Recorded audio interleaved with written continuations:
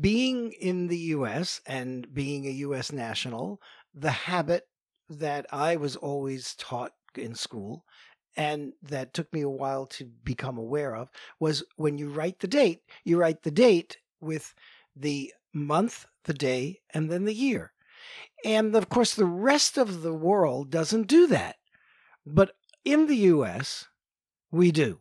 Now, the question then becomes, why do we do that? Is there a cultural piece to that?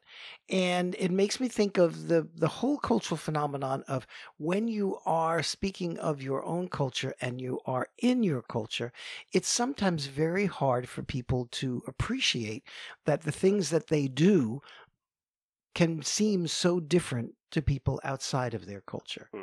I'm sorry, are you still talking over there, or? Because I'm reminded by my European colleagues, for example, that the if I write 8/4/2021, for them they're reading that as the 8th day of April, when I'm meaning the 4th day of August. Okay. Yeah. And if you do something as simple as that, you make that kind of mistake, and then you got a business deal, and you're expecting the car to be delivered on the 4th of April, and it doesn't show up until the 8th. Well, it's a little late already. It's a little late, right? I would be, kind of upset at that point. Yeah. Maybe that's why people get upset with U.S. Americans so much. Well, That's the only reason. that's it. That's the entire reason right there. Can't imagine any other no reason. other reasons. None. But there's a cultural piece to this. Oh, really? Yeah, there is. Surprising. Huh. Now, not everything has a cultural piece. I think when we talk That's about surprising also. when we talk about U.S. culture, let's put the caveat out there. The U.S. Wait, has been, hold on. I have to put the caveat out. put the caveat out and let the dog in. Scratching at the door. Yes. That caveat is so annoying. But You feed them once, they come back every time.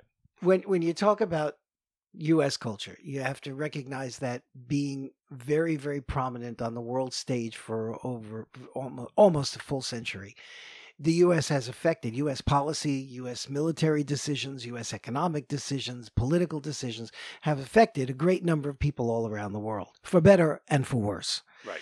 And so people have a lot of feelings about the U.S. and U.S. culture. But if you absent all that and just talk about the cultural roots to some of these strange behaviors, then you start to get a picture as to what it is about U.S. culture that makes it unique, just as every culture is unique. Well, if you ask me, the best place to find out those things would be on a show that is called Oops, Your Culture's Showing.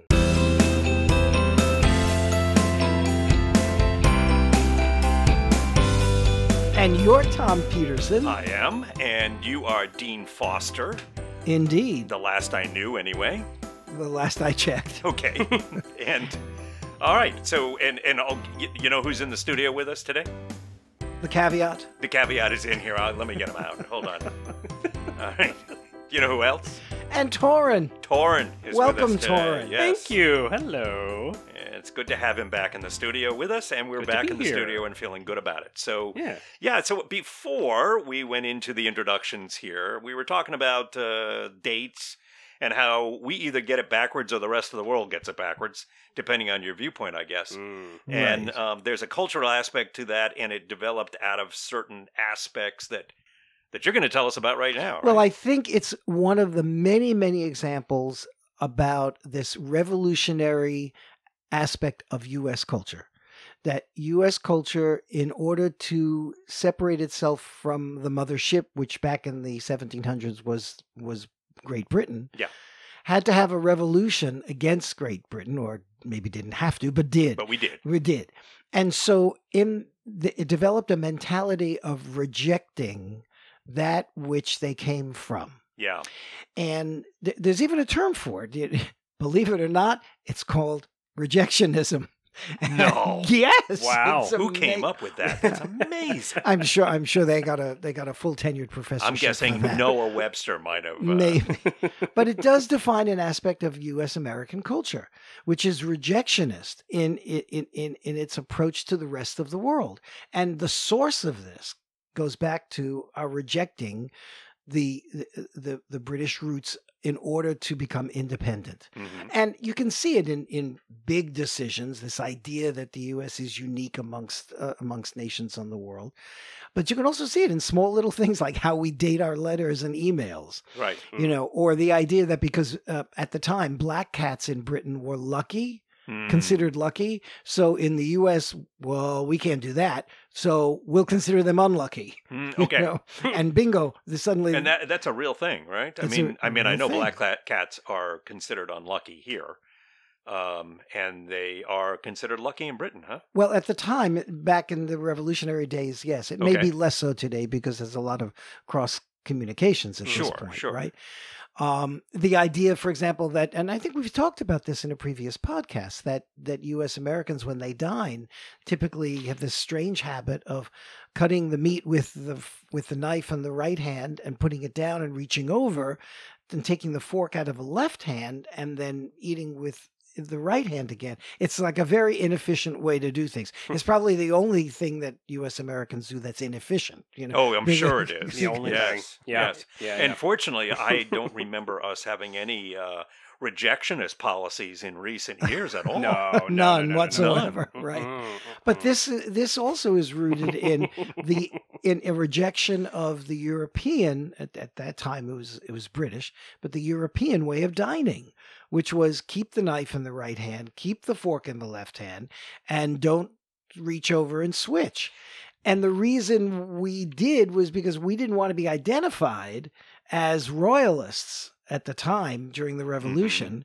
So there was a secret code that was developed in the pubs in Boston. Well, also, yeah, because if you were going to be talking to somebody in a pub, you needed to know you were talking to a person who was thinking the way you were, or you could end up in a jail In trouble. at best. Exactly. So the secret sign was you put your knife down, you reach over, and that With became the fork in your right hand. In the right hand. That became a symbol of being a patriot and not a royalist. And so it carried afterward because the patriotism also, I think this is not an uncommon thing. I don't really think a lot of people in the United States recognize how many years the Revolutionary War went on.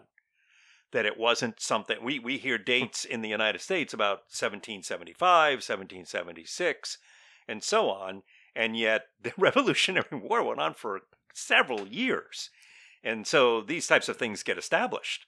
One could make the case that it's still going on in some form or another. Well, I think it's sort of the basis of right. our government, isn't it? Let's get I'm into pretty it. sure. Yes, and this whole idea of having a revolution, and We're pretty much constantly in some form of revolution. every 4 years, or Yeah. the whole populist issue, Yeah. that developed over the last 4 years with Trump, was seen heralded as this. There were people who were actually saying, "Well, we may not support him, but at least he's trying to shake things up." Yeah, Right, and that was actually seen as a good thing. right. Now, in other cultures, that kind of attitude is looked on terrifyingly. Right. It's like you would actually do things that, for the sake of just shaking it up, even if there's no evidence to prove that what you're suggesting to be done is really going to be beneficial. Mm. And so this is an aspect of U.S. culture, and it's built right. So that's why I say there is a cultural piece to this. Mm. Yes. Even something as simple as how we date. I will our say this. I emails. think that one of the aspects that we're talking about with the U.S. here and with the rest of the world, I think what the world has proven over the millennia of humans existing on it is that the global culture is that humans can be stupid. And I think that's pretty consistent. So I don't think we even need to discuss that one. It's how. Right. Exactly. And thus the cultures. Yes, Mm. precisely. And I think What? We've lost him. He's going down. He's going down. But- Mayday. can we splice? Oh, no, there's we no can't do that. there's no editing. There's no, I'm not editing. How this. far back do we have to go? no, we don't. No, we're not Just editing. pick up. No. Just pick up. We'll go from there. Well, this might be a good opportunity for me to mention that, Dean, I found an article on Insider.com. It's titled 23 Things That Are Considered Normal in the U.S., but that the rest of the world finds weird. Interesting. Which I think what you're talking about with the dates... That was Insider, you said, would fit right? into Insider.com. Yeah, would, okay. would fit into this category. And you know, the fact that there could be an article about this, I think, is very welcome. I'm glad for it, and because it highlights a fundamental rule of managing cultural differences, which is what we're talking about here. Yeah. You know, you've got to be aware of the fact that what you think is normal, what you think is common sense, quote unquote, may not be to others outside of your culture, because your culture defines common sense and normal according to its cultural values. Right. Mm-hmm. And if somebody doesn't share those values, if they come from a culture with different values, then what is normal and common sense for them may not make sense to you. And we've got to always be open. I mean, if we're living in this global world, which we are, and then we always have to be open to the fact that, yeah, what I think is the right way to date an email is just maybe not. Or at least it will be problematic for people when they don't get their car in April and they have to wait until August. So you might be maybe a little more clear in the way you write dates. Right. So knowing that as a phenomenon, how would you date your email to your colleague in Europe? Well, first of all, I would number the day and write out the month. Right. That's what I would do too. Brilliant. That's pretty much the solution. And even there... I think we're geniuses. We're done. Good night, everybody. See, the solutions are not that necessarily difficult. And it's also the idea that you're talking about. I mean, we're talking about this in a greater scope right now. But the idea that theirs being different doesn't make it wrong. It also doesn't make it right. That isn't the point. Usually, that's right. The point is that it's just the normal for them, and therefore you have to understand that if you're going to be dealing with them. Yeah, and I don't even want to necessarily have the conversations that usually evolve from this, which is that, so you're relativizing right and wrong, or you're making absolutes into subjective decisions. I don't think so. No. You can, and you have every right to decide that things are right and wrong. And if someone else disagrees, you can have hopefully a civilized conversation about that. But the point is that the likelihood of this challenge coming up is far greater when you cross cultures. Sure. And you have to anticipate that. And with any luck at all, understand it, know about it, know that in Europe they date it differently, and here are the reasons why. And the reason is because it's actually more logical to do day, month, year than it would be to do month, day, year. Well, it is to a degree, but when you're brought up with it the other way around, it's not. Right. And I understand why you're saying it's more logical, absolutely, because day would become before month. Right. And month would become before year. Now, skip in the other direction and go to Asia, and traditionally the way we would date things in Asia is you date them year, month, day. Okay. Because it's the logic there is first you want to know what year it is, then you want to know what month it is, and then you get down. So you start with the big picture. Right. The grand context, and then you work your way down to the final details. Right. It's even the way traditionally in Asia, and when I say Asia, I'm talking mainly about Chinese cultures and Chinese-influenced cultures in Asia.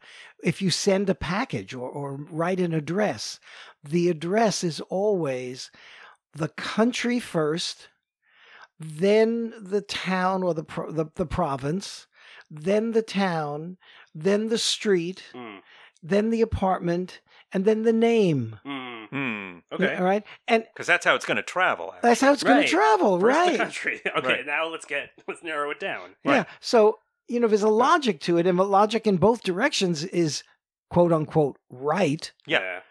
But if you don't know make it, sense to them. right. So when you say, because you can't say, well, that's nonsensical.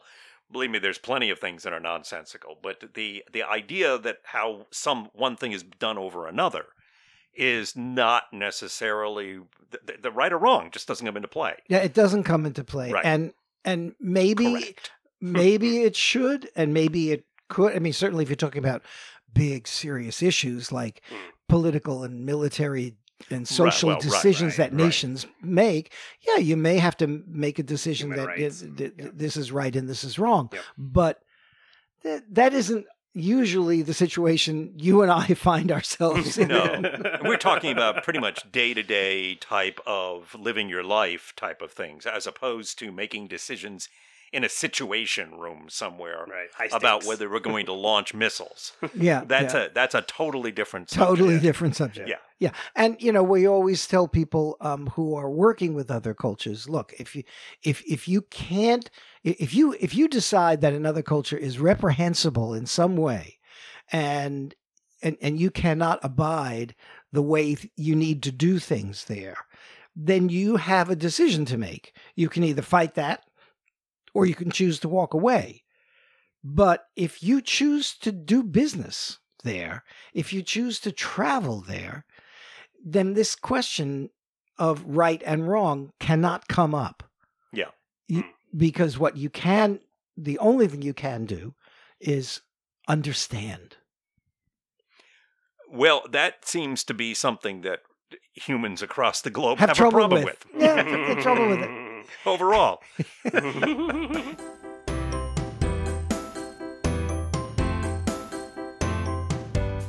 Torrin, there was some Yeah. other. There were some. Would you like to other know some aspect. of the things? It The was- 3 things? Yeah, what was the other thing that they said about yes this? And can we make a cultural connection?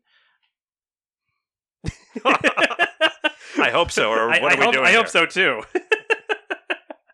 Well, let me. I'm not gonna go through all 23 things here that are That's considered a good that idea. are considered normal in the U.S., but the rest of the world finds weird, according to the title of the article. I will also put a link to the article in the description of the episode, so you can find it there if you want to look through it. I will go down a list here and pick some out. I'll start with using money that is all the same color. Well, is there a cultural connection to that? Well, why? You Why tell me, do we have any idea why we do that? Yeah. I mean, Well, I think what they're talking about is the fact that in many other cultures, and the different denominations are more easily recognizable because they're color coded. Right. But I think this is a rather recent development. I don't know if this speaks to anything cultural in the also fact it has that, to be. It's going to be paper money, so that although everyone alive now would think, well, we've always had paper money, but we haven't. But in the U.S., the term, and this may be a cultural piece to it. I hope I'm not, going too far out on this one. We called it a greenback, and the greenbacks stood for U.S. currency Yeah. Oh, okay. in any denomination. Sure. So, But I think, and I have done zero research on this, so this is just the only research I've done is my own impact by using the money, and I just am thinking that it was looked at probably as a money-saving device to not have to change the colors in some way, Maybe. which would be very much the United States.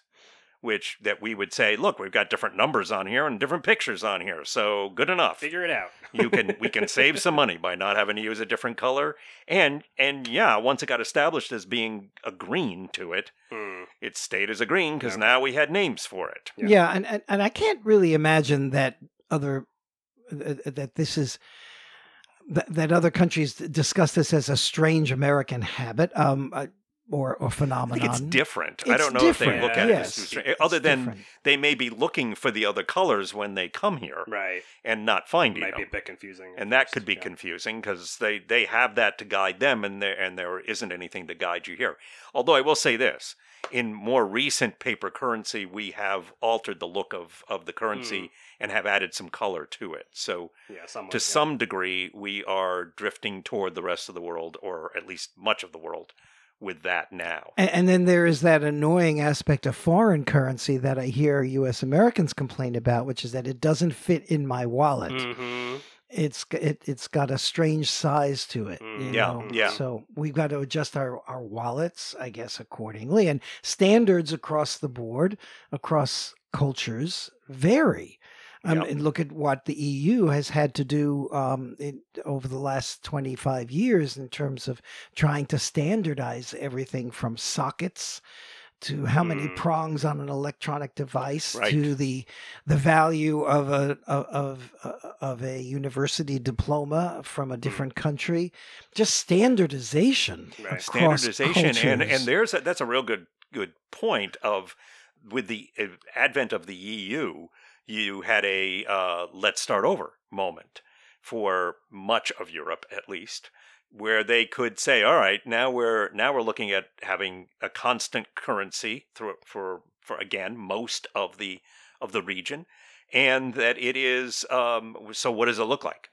Because, and I mean, you want to be in that room and go through all of that with the different representatives. Actually, a colleague of mine was involved in those negotiations Really? many Yeah. years ago, and he explained to me that it was one of the reasons why on the euro coins they had different country designations. So you had different famous sites on the, you had the Acropolis on the Greek euro coin, Sure. and you had the Eiffel Tower on the French, etc.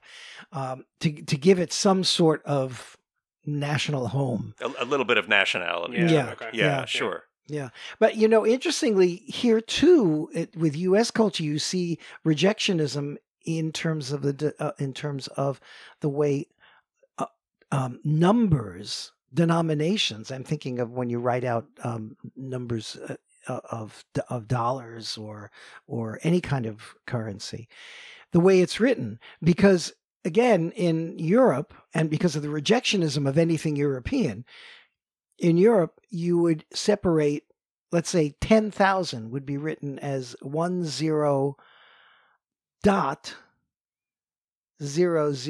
and if you needed more, you would have a comma, Mhm. and then the final two zeros. But in the US, we reverse the comma and the full stop, or the period, as we call it, Mm-hmm. because the Brits called it a full stop. So even that inversion of the comma and the full stop was a rejectionism of European ways of doing things. Yes. Yes, and we also, one of my favorites, I think, and I'm gonna pick on the Brits here a little bit on this but it's not really picking on them. I'm just using them as an example of something different. Is the way out signs as opposed to exit, which is in the United States, and it's I always found the way out signs during the 60s in England. I think It was way very out cool. would It have was been very very, cool. very Way cool. out. Yeah. Yeah. Great thing to have. Nice. Yeah. I just wanted one for my, for my college dorm room. Nice. And all of the different isms that go on between British English and Oh, sure, plenty. US American English. And we've Right. done some of those, and we could probably do about 3 weeks of a podcast. Many with of that. which are based on rejectionism. Sure. Yeah. Yeah. Yeah. Sure. I mean, why do in the U.S. do we drive on the right? It was because we were rejecting the idea of driving on the left. There No. was Other side. yeah, Yeah. just the other side. Yeah, and also because it's right. Sure.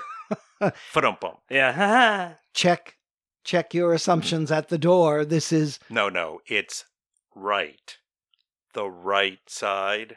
oh, you're so fast. Yeah. This is why you do what you do. That is true. This that is is true. why. It's a Torrin, give us Professional another comedian? one. All right, I got another one. Wait a minute. Weren't they talking about what non-U.S. Americans find strange about U.S. and Yes.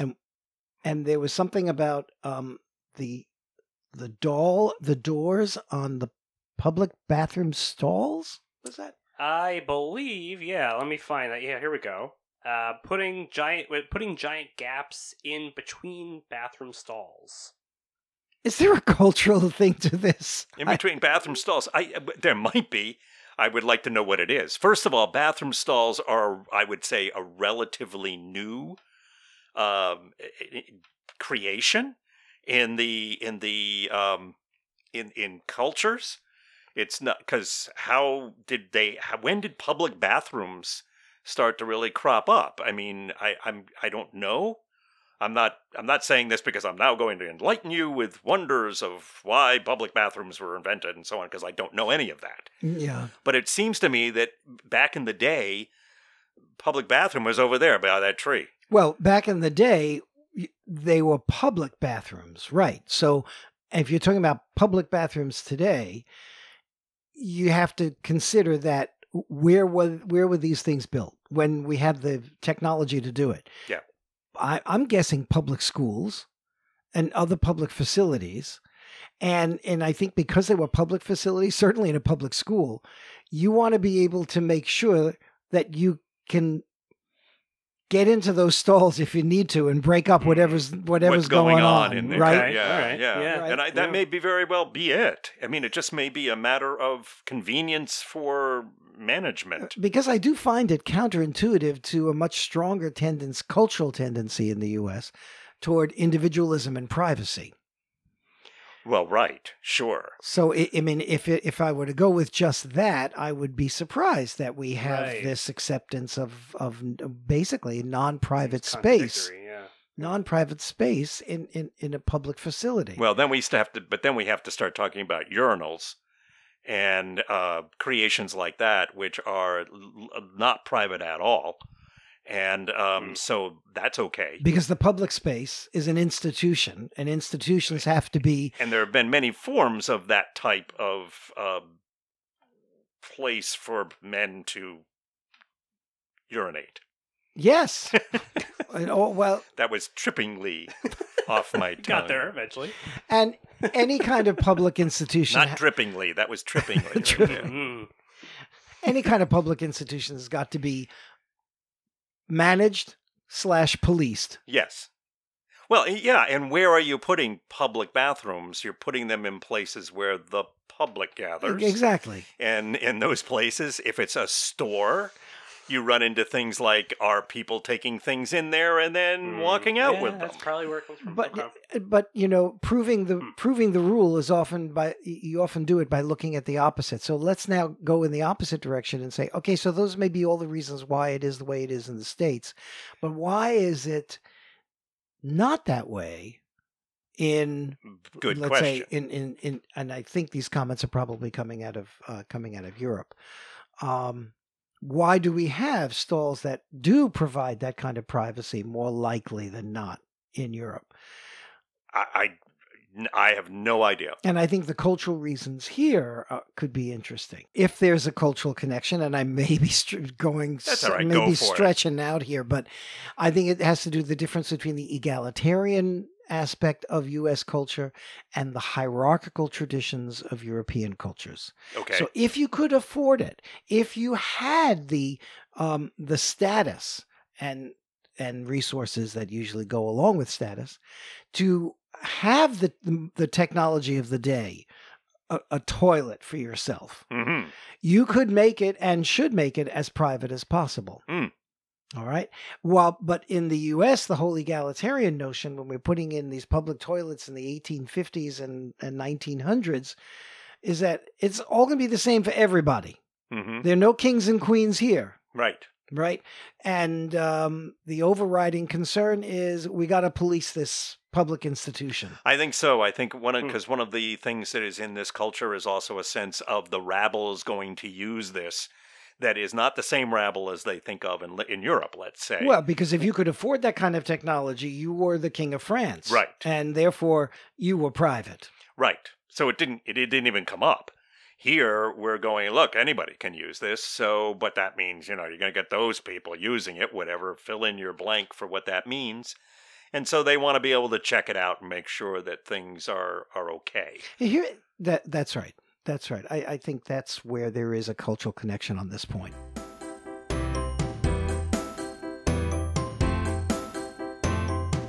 At this point, instead of 23 things, I think we're probably going to get through 2 or 3 things. Well, I've got another one. Okay. We're ready. Yeah. All right. I think we aced that one, so let's move on. The next one is taking leftover food home from a restaurant. I remember. Well, does that mean taking your own leftover food or somebody else's from another table? Yes. Okay. I mean, I often take somebody else's food. Sure. Yeah. And are they making the statement that non-U.S. Americans find this habit strange? That incredibly strange and even considered rude, it says. Mm-hmm. Huh. Well, the egalitarian notion of I paid for it, so it's mine, and if I didn't finish it at the table, I'm I going get to to take take it it home, right? Absolutely. and have it cold for Oh, breakfast. I think that's very real. Yeah. Yeah. Okay. But There is also a but- waste not, want not type of attitude. And if you go to the restaurant in Europe, then you're putting yourself at you're doing so because you want what that restaurant can produce for you. You want the experience. You are at the mercy of the chef, the wait staff, and you make the choice to go there because you know what you're going to expect. Mm-hmm. And therefore you are expected to finish everything on your plate. Mm. And if you don't, it's kind of insulting and rude because it means you didn't like it or you're finding something objectionable about it. I'm gonna it's throw not in seen as something that you're gonna then take home and enjoy again elsewhere. right, Hmm. right.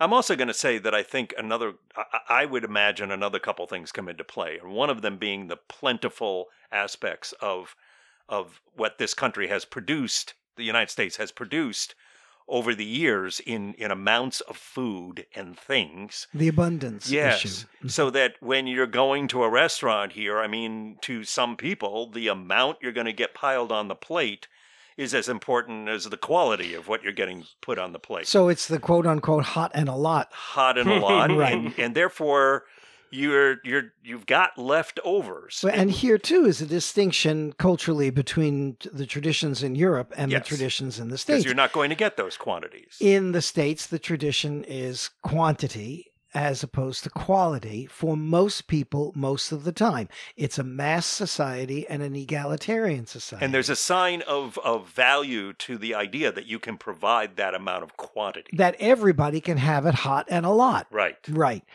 In Europe, the hierarchical traditions, which were rejected by the US, Hmm. said, no, it's going to be about quality focus, but recognizing that quality is costly and quality is only within the reach of certain people Hmm. with resources and status.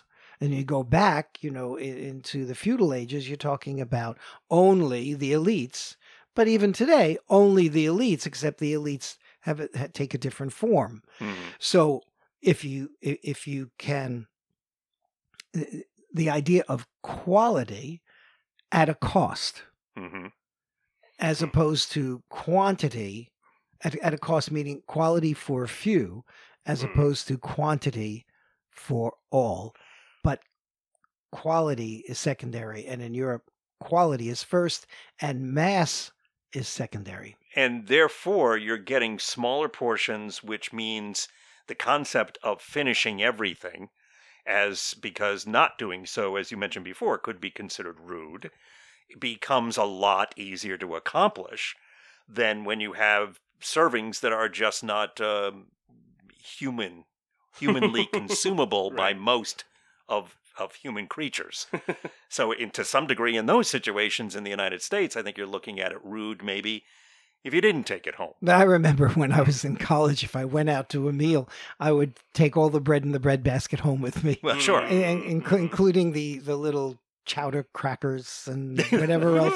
And the whatever little pads else you of got. butter Little also. butter. Yeah. The butter is real good. Yeah. Something to eat. Yeah, sure. All right, I got one more for you. Yeah, that's good because I think And, we're on our last one here. It's sort of related to hot and a lot. It's a hot one, maybe. I'm a little frightened. I hope it's not a lot. Wearing swimsuits to the beach. Huh? Wearing swimsuits to the beach. As opposed to going As opposed naked. to not. As opposed to going naked. Well, I think okay, I'm gonna step up here and say that I think Whoa. that they're He's I'm gonna step up. I'm he's taking literally off my stepping clothes up. right now. No. No, I'm just going to say that I don't think throughout the rest of the world that the going naked to the beach is necessarily all that common. I think it in certain forms, topless maybe in certain areas, but in other areas that are highly religious or conservative, I think that it's maybe even less so than it is in the United States. Sure. How am I doing there, Dean? I think you're absolutely right. I think for the majority of the rest of the world, people would not show up in public on the beach nude. In today, in metropolitan areas or modernizing nations. No, I mean, you'd have to go to traditional cultures and indigenous cultures to see that, and that's not the majority. I think what the article is picking up on, and I think it's a European versus U.S. distinction, is that continental Europe it does not have the Puritan values that America, that the U.S. Brought with it in its really founding. founded on. Right? So, in a strange way, the rejectionism of the U.S. rejected what was viewed at the time as not Puritan enough British values. Because it was the Puritans who left Britain, if you remember the history, seeking a place where they could be as conservative as they needed to be, because they couldn't be in Britain. Right. So they found that place in the U.S., and there's a strong strain of Puritanism still that runs throughout American culture. Yes. So we're not going to let people take their clothes off on a public beach. That's just not unless it is specifically designated for that. Yeah, and that's the odd event. It's not common. Oh yes, there's far fewer possibilities for that than there are otherwise. Right. Exactly. Yep. But I would say that one of the things that I know, and I don't know if the article mentions this or not, but one of the things that I know that Americans do that is a little mystifying and annoying to many other non-U.S. Americans is the fact that we use the term American or America to describe the U.S. as a country. And I think we may have mentioned this in the episode that we did on Latin America and Brazil. Yeah, I think so. We talked about that. Yeah, I mean... and I think I said something then, too, that I do believe with that. And as far as referencing the country as America, I think that's a poor choice on our part. I think that because obviously there is all of the Americas, which are part of the continent, and all the people living there are American. Well, true, but the difference there, when I think you call us Americans, is that we're from the United States of America. So tell me what else you would call us. You would, I think, want to refer to yourself as someone from the U.S. No, that's not what I'm asking. I want to know a name and a nickname for us. If you're a Briton, if you're French, what are we then? U.S. American. Okay. And I think it gets shortened to American. I think I'm going to fight that one. I'm going to hold out on that one. But when others are offended in the shortening process, you can't do it. Well, but if they're offended for something that I think we have a purpose from behind it, then I think it's time maybe for them to understand that. And we're not trying to diminish Mexicans or Canadians or any of the others Canadians by doing it. Don't care that we do that. No. And let's talk about Canada in another episode. Not today. Not today. Well, we got a little heated up here. That's good. I like that. Little conversation. But we are going to wrap this one up for now. We've got plenty more on that list that we can hit at another time. Maybe. Oh, okay. Well, or not. But the moral of the story... Oh, is there a moral to this It's a story? cultural moral. How puritanical of you. That's true. I never claimed to be otherwise. Oh, well... Even I did see you at that nude beach, but we won't talk about that one. What were you doing there? I don't know. There's a moral to this story? Oh, that's what I was talking about. Okay. Right. He's back. The moral of the story is... What is the moral? I have no idea. Oh, jeez. Well, with that being said, thank you, Tor. Sure. And thank you, Dean, for your insights and your morality. As always, our moral compass. True North, that's me. Honestly, I think you just represented the U.S. morality right there quite well. I thought so We're too. not quite sure what the heck it is.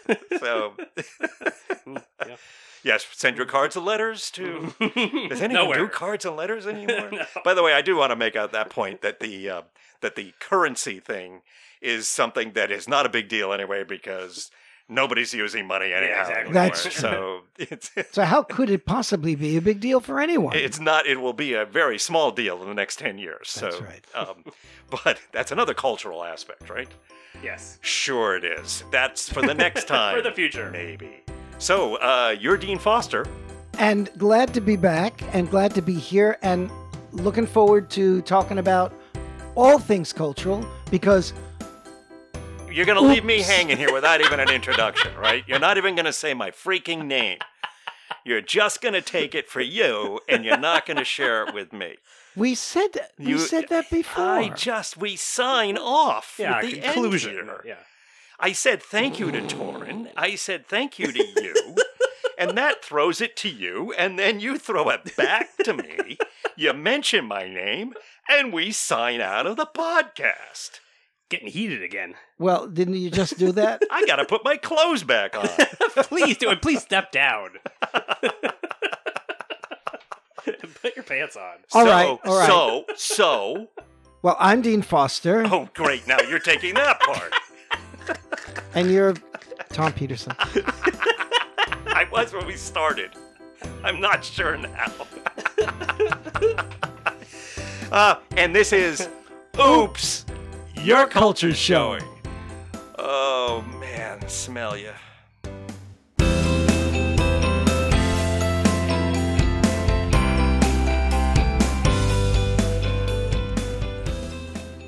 Okay, listen, the way to get hold of us is oopscultureshow@gmail.com.